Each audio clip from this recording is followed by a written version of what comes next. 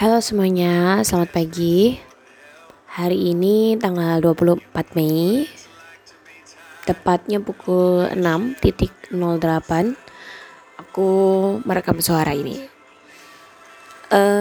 Hari ini aku mau bahas tentang ketika lo disalah pahami, lo harus kayak gimana gitu, ya kan? Oke, aku yakin setiap kita pasti pernah disalah pahami atau kita merasa orang itu menyalahpahami kita atau sudah salah paham sama kita. Mungkin sebaliknya, kita pun juga pernah menyalahpahami orang lain atau salah paham dengan orang lain. Ketika hal itu terjadi, ketika aku mau ngomong di posisi yang pertama dulu, yaitu ketika kita disalahpahami oleh orang lain.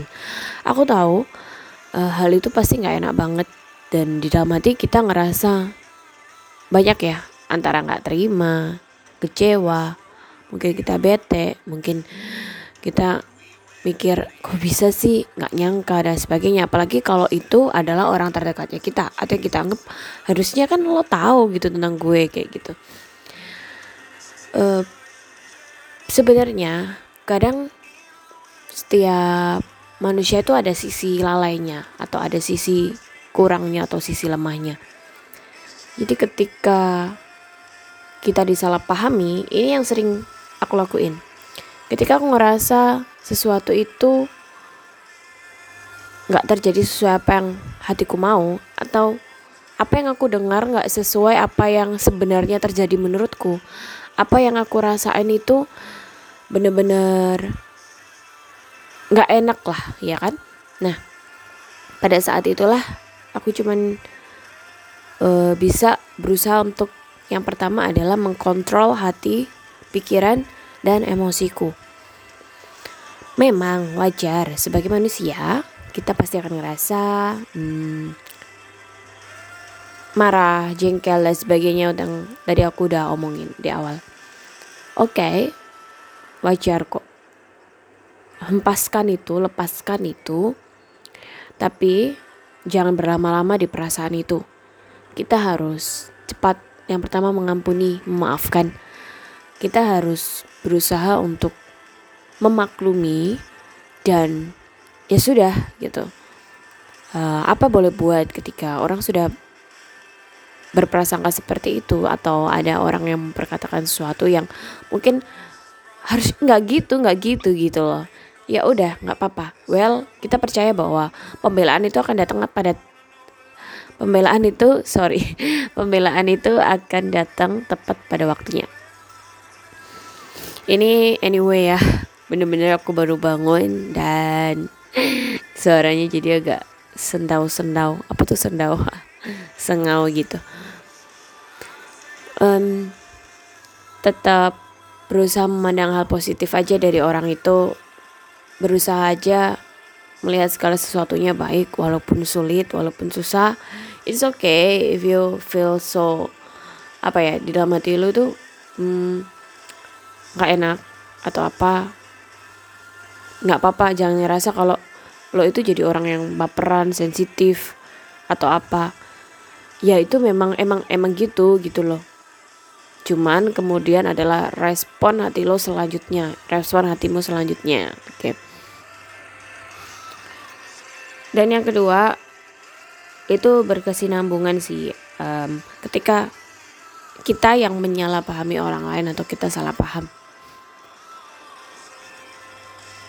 setiap manusia tuh sifatnya beda-beda ya. Aku nggak tahu kalau kalian seperti apa. Tapi kalau aku sebenarnya, kalau aku salah paham sama orang, itu nggak akan aku keluarkan sampai dari mulutku ini ngomong, nggak. Karena bagiku ketika sesuatu keluar dari mulutku atau dari lidahku ini udah berbicara, aku harus benar-benar berhati-hati dengan apa yang aku omongin, apa yang aku ucapin. Aku harus benar-benar pikir banget.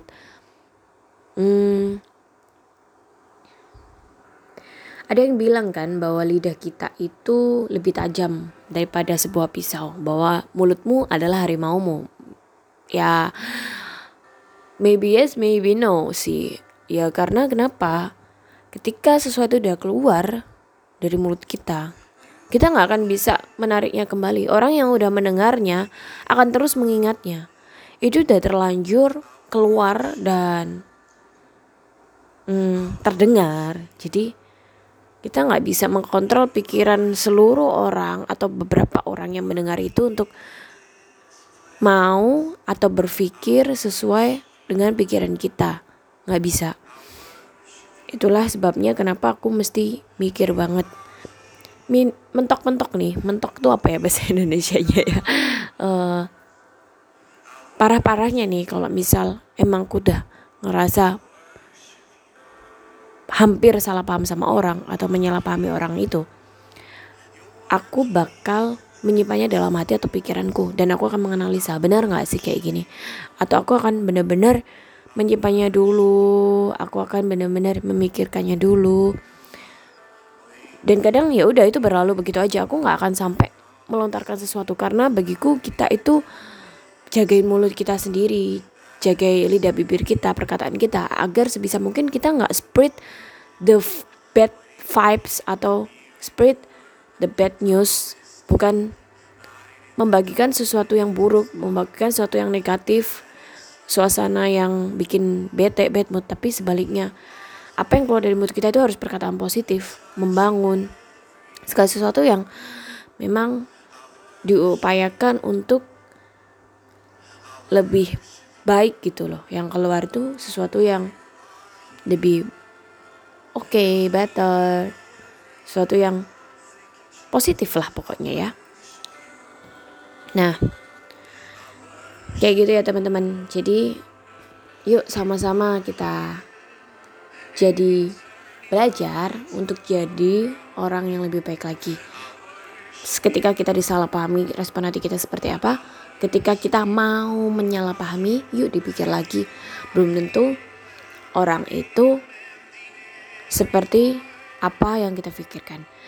Bahkan itu teman kita, saudara kita, keluarga kita nggak bisa semena-mena melihatnya dalam satu sisi. Ketika satu waktu mungkin dia melakukan kesalahan atau tingkah laku atau perkataan yang kita nggak suka.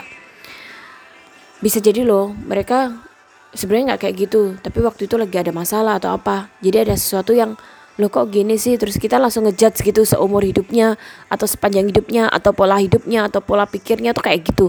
No, nggak bisa kayak gitu, karena setiap manusia tuh punya, setiap orang maksudku punya momennya, punya masanya. Mereka bisa mengalami apapun dalam kehidupan mereka. Jadi kita pun juga kayak gitu, kita bisa mengalami apapun dalam kehidupannya kita. Kita harus saling memahami, saling mengerti, saling memaafkan. Dan tentunya ini tepat di Hari Raya Idul Fitri. Aku juga mau ngucapin selamat Hari Raya Idul Fitri bagi teman-temanku yang merayakan.